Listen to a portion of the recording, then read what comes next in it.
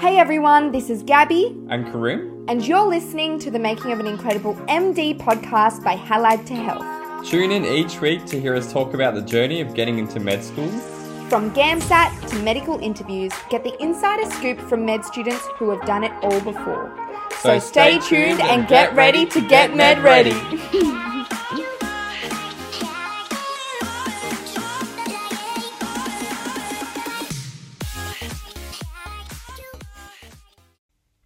Hi guys, welcome back to the MMI mini-series episode where we'll be running through mock stations. Before we get started, I'd like to do an acknowledgement of country. So I'd like to acknowledge the traditional owners of the lands on which I am recording today. For me personally, that is the Yora Yora people, and I'd like to pay my respects to their elders past, present and emerging, as well as any Aboriginal and or Torres Strait Islander listeners who might be listening to this episode. Getting into it, the type of station that we're doing today will be station number 3. It's an ethics station. It's quite a challenging ethics station. In terms of the timing, there'll be 5 questions in 5 minutes, which is rather challenging to get through. You'll see the student doesn't actually get through all 5. The student today is Mark and the examiner is Karim. The station itself is as follows. In some countries, opt-out organ donation schemes are implemented, which means that all individuals are registered as organ donors and must opt out or leave the scheme if they do not wish to donate their organs. The first question is, what are some of the ethical issues with this scheme? Okay, so I think, if we consider first the individual, very cold-hearted to say, well, yeah, they're dead. But I think when you consider, especially for family reasons, for religious reasons, for a lot of the reasons like that, obviously that's something that may be contrary to, their desires and their family's desires. Obviously, some religions believe in afterlife and things like that. So there's a lot of, whole can of worms with that. But then I guess from a utilitarian perspective, or, for the betterment of the most amount of people, if you think about it in perhaps a more cold way or just a simple economics or numbers way, I think then it absolutely has its benefits. So I think it's kind of I think if you think about it as more of like perhaps for the good of the betterment of the more amount of people versus perhaps the individual's wishes or their families and religion, I guess, are probably the major components at play here. Yeah, okay, thank you for that. What are some of the reasons that people might wish to opt out or not be a part of this scheme? Yeah, so I've kind of mentioned that already. Same reason I think that a lot of people have different desires. So my mum's a solicitor and I get to witness a lot of will signings, and a lot of people have very vastly different reasons. A lot of people, they roll their eyes when asked what they want to do with their body and all this, and they don't really care about it. Whereas some are really concerned about that, be it for religious reasons in the afterlife, their family's desires. My grandfather's passing was just recently. We went to the mausoleum and saw his body. So depending on sort of your upbringing and your background, there may be vastly different reasons for your what you desire to do with your body afterwards. At the same time, maybe if you're the benefactor of an organ donation in your life, you may have a vastly strong, a real pull towards that. So I guess, you kind of ask what more so, why would you not? But I think those would be some of the bigger reasons. An individual desire, a family desire, and perhaps a religious or an upbringing background. Yeah. Okay. Do you think people who opt out of this scheme will be ostracized? Well, I think, it would depend on whether, how anonymous that decision is, how much that is broadcast, and also the people around them. I think in an ideal world, that would be an anonymous decision. And I think if people in an ideal world, if people thought about it for a minute, like I've just been put on the spot here to do, I'd like to think that people would understand that everyone has different upbringings and backgrounds and things like that. The reality is, in the same way as maybe it's a bit of an apples to orange comparison, people may judge other people for what political background they have and what they vote in an election or something like that, where you'd like to think that people would understand, okay, you're voting this for this reason or something. That's probably not the reality, where, people may judge you for thinking one way or another. So I'd like to say that in an ideal world, yes. I've said one depending on how they view it. The reality is there may be, depending on how anonymous this is, who the people around you are, who's asking, there absolutely may be some risk of that. And I think it'd be important in implementing a system like this, or when designing it, that you would have that anonymity so that people can make it based on their own judgment. Because I think the goodwill of a thing like this, which is designed to help other people, goes out the window if people are doing it for the wrong reasons. If people feel like they're doing it because they don't want to get shamed at the supermarket by their friends, I don't know how great a public health system this is. Yeah. Okay. Do people who opt out of the scheme deserve to receive organs if one day they need them? That's a tricky one. I think it would depend. I think it would depend on. I think that they would have to be aware of this when they opted out. I think it should be based on goodwill and not. It's not really a hey, you're doing like this is your decision. If there's a huge punishment for not doing that, so I think I think that if you were to implement a system like that, I think it would have to be abundantly clear in the process of when you're making that decision. My gut reaction to that is that's it would be very unfair if people knew that, if they didn't know that ahead of time.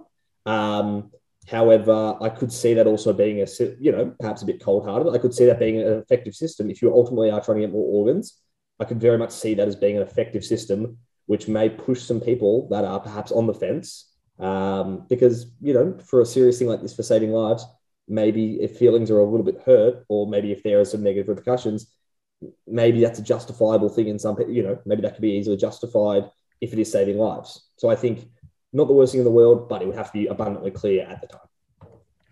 Unfortunately, it's time. So we'll leave it there. But I really... Were there any questions I didn't get to? So there was one more question. Maybe for the benefit of our listeners, we can just go through it at a more casual pace. You can have a think about it. So the last question was, is there any situation in which the rights of an individual should be sacrificed for the greater good? Ooh, geez, okay, I guess the first thing that comes to mind is vaccination. And I'm sure you're probably alluding to that. And that's a real can of worms to open in 1 minute. It's kind of a conversation I've been having with friends. And it's like, I'm not going to... So most of my friends don't come from biomed or medical background. And I was listening to a podcast about this recently, how to communicate with people from a non-science or non-medical background about it. The best thing to do is not to sit down and explain to them, live attenuated vaccinations or mRNAs and stuff like that. But I think it is important to convey the message that if you are making this decision, you are affecting other people. So I think as long as it is aware, as long as they're aware, as long as people have been presented with the facts, I absolutely think so. So, for example, in the case of vaccinations, I do think that there should be some way. We've seen what the plateauing is at people's goodwill. I think there has to be some form of pushover. Understand that, okay, when you make a decision that it affects other people, that is not just something that's your choice. It affects the betterment of everyone. We're going into another lockdown. So I do think that, yes, once you make a decision that centers you but affects other people, there should be an effect on it. So I can have to give a quick answer because it's only 1 minute.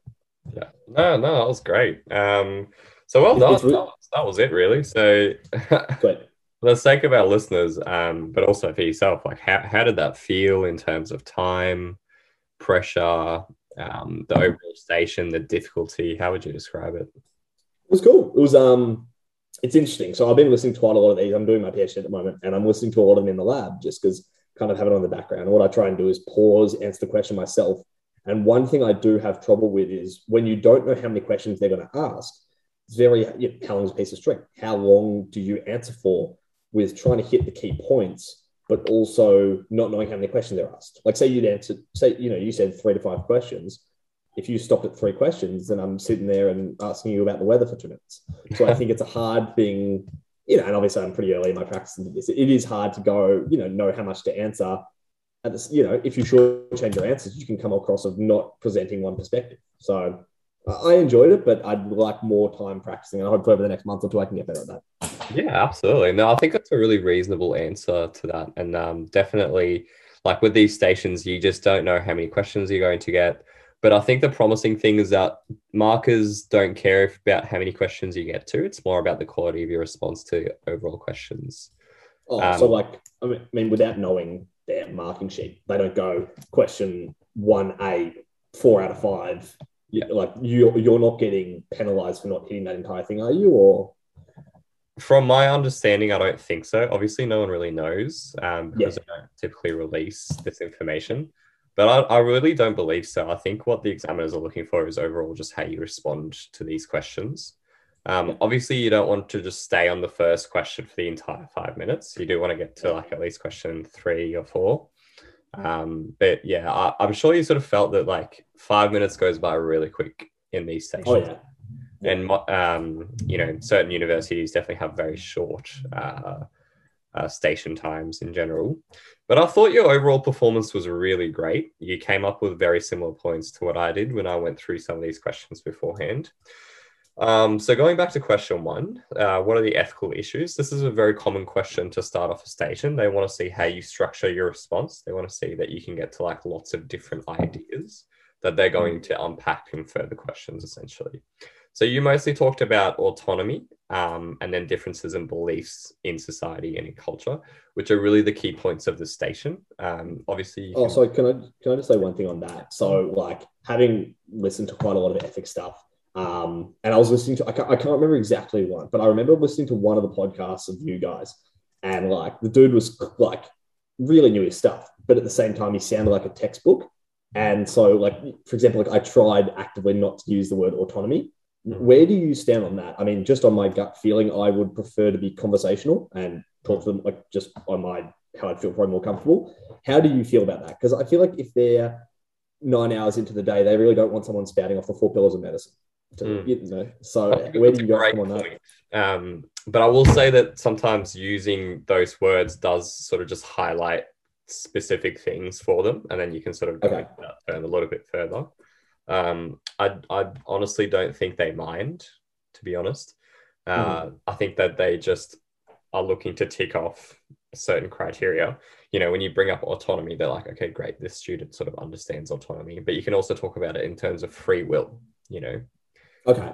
They're going to understand exactly what you mean. So you don't have to be a textbook. You don't have to just say the exact words they're looking for. Because you can tell when someone knows their stuff, but it's a bit of a double-edged sword in which they're not like. There's a reason people don't go to a textbook; they go to a doctor. Exactly. That's a good way of putting it. The only other thing I had was just considering that this is also a life-saving treatment. So you talked about like the benefit to society in general, but also the fact that this type of treatment is really important, like it's life-saving. And the parallels that I'll draw between organ donation is obviously blood donation, right? So blood donation, very similar ethical things to consider, like autonomy, benefit to society, once again, life-saving treatment as well. So those are some of the things to consider, but there's not much else in this particular station. Justice, maybe like all people have right to access it. What else? Non-maleficence. We're not harming people once they're dead to remove their organs, if that's something that they wish and they're happy to do. And in a sense, beneficence, if you want to bring that up, like it's doing good to that person knowing that they've done something good in the world, I suppose. It gives them an opportunity to be useful even after death. And I think some people find real beauty in that. That's good. Those are some other things you could consider. The second question was, what are some of the reasons that people might wish to opt out or not be part of the scheme? And you brought up some really great points. I liked how you talked about personal experience. You talked about something that was personal to you. You talked about your experience with your mum's work, and it created a more memorable response. And I think advice to all listeners, try to bring up personal things because it definitely creates a more memorable response to the interviewer. To the examiner. But other things you can bring up, for example, like the extent of the organ donation. So say, for example, if someone is donating skin, how would that impact the burial, for example? So it's really about people's wishes and what they want to do with their afterlife, which is, I think, was the essence of your response. But also talk about other reasons. So the idea, for example, the bystander effect. Someone else will donate blood. Someone else will donate their organs. that's a reason why I don't have to do it. And that's a very important concept in medicine in general. And then for question number 3, do you think people who opt out of schemes should be ostracized? I really loved how you handled this question. I'm glad you talked about privacy that shouldn't be getting out in the first place. And I'm really glad how you talked about people should just keep their mind open about other people's opinions and their choices. Do you think, do you think with that one, I mean, like my mind was immediately drawn to a parallel of politics. And I think just in general, obviously, I'm not going to get into a political conversation in things. Is that even just a cursory mention? Is that kosher, or do you think that's a little bit? No, that's a great analogy. And I like he didn't go much into it, so you didn't open up another can of worms. Yeah.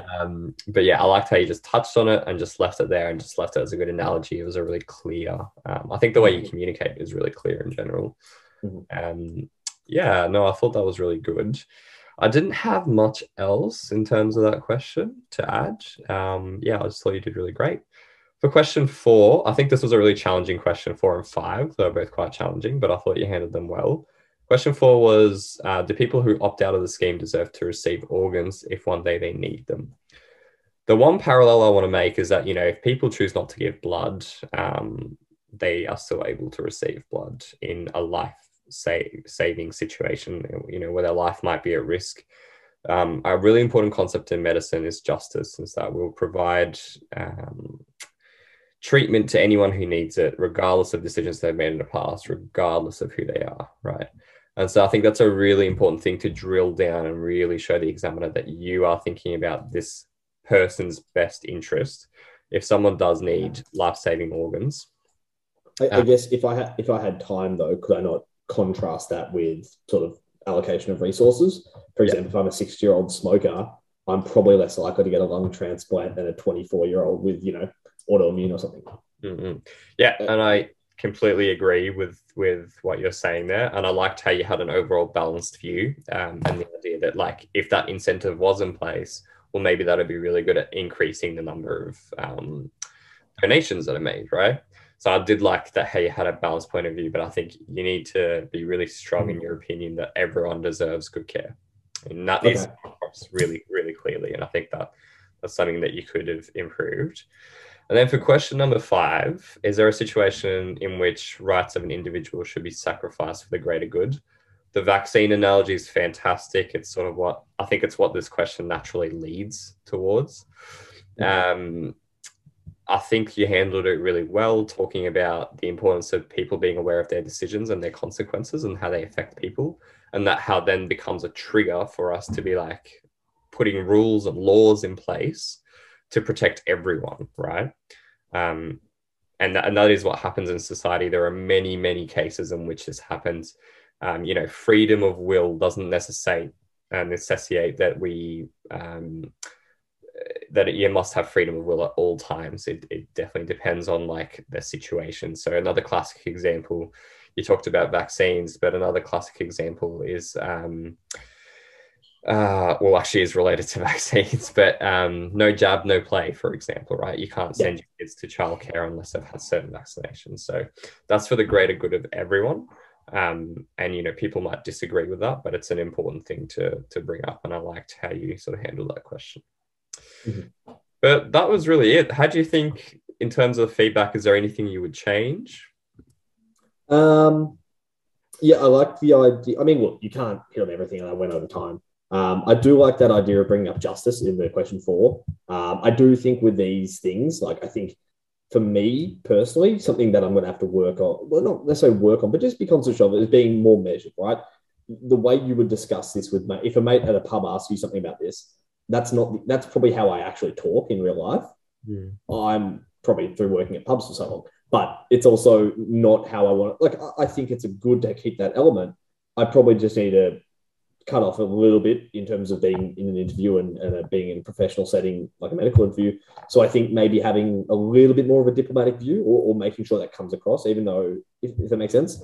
But no, I mean, I've been sort of spamming these podcasts and really have been cracking down the last little while. So I think sort of have a comfortable with these things. I think thankfully that wasn't super like context dependent. So I think it allows you to kind of just think about, your overall feelings for it. But no, that was really good. I really appreciate it.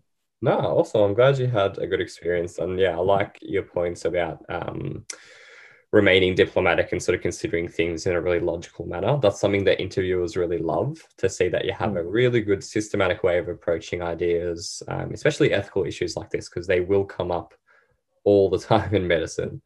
I really like that point that you brought up. But thanks for joining us on the podcast today. That's really it for today's episode. Thanks for our listeners, that was awesome. No worries. For our listeners, just keep an ear out, I suppose, in terms of future episodes coming up. We'll be uploading more stations similar to this, so you guys can learn, practice. You can do what Mark does, which is, listen to the question, try to answer it yourself, and then have a listen to the responders' answers, and then the feedback afterwards, of course, which is obviously the most helpful part. All right. Thanks for joining the episode today, guys. We'll see you next time. Bye, everyone. So there we have it. That was the ethical station run by myself and Mark. I hope that you guys learned something from Mark's responses as well as from some of my feedback. If you have any questions, please feel free to email us at info@haladtohealth.org or email myself at karim@haladtohealth.org. The station was quite difficult, so if you have any questions, please reach out.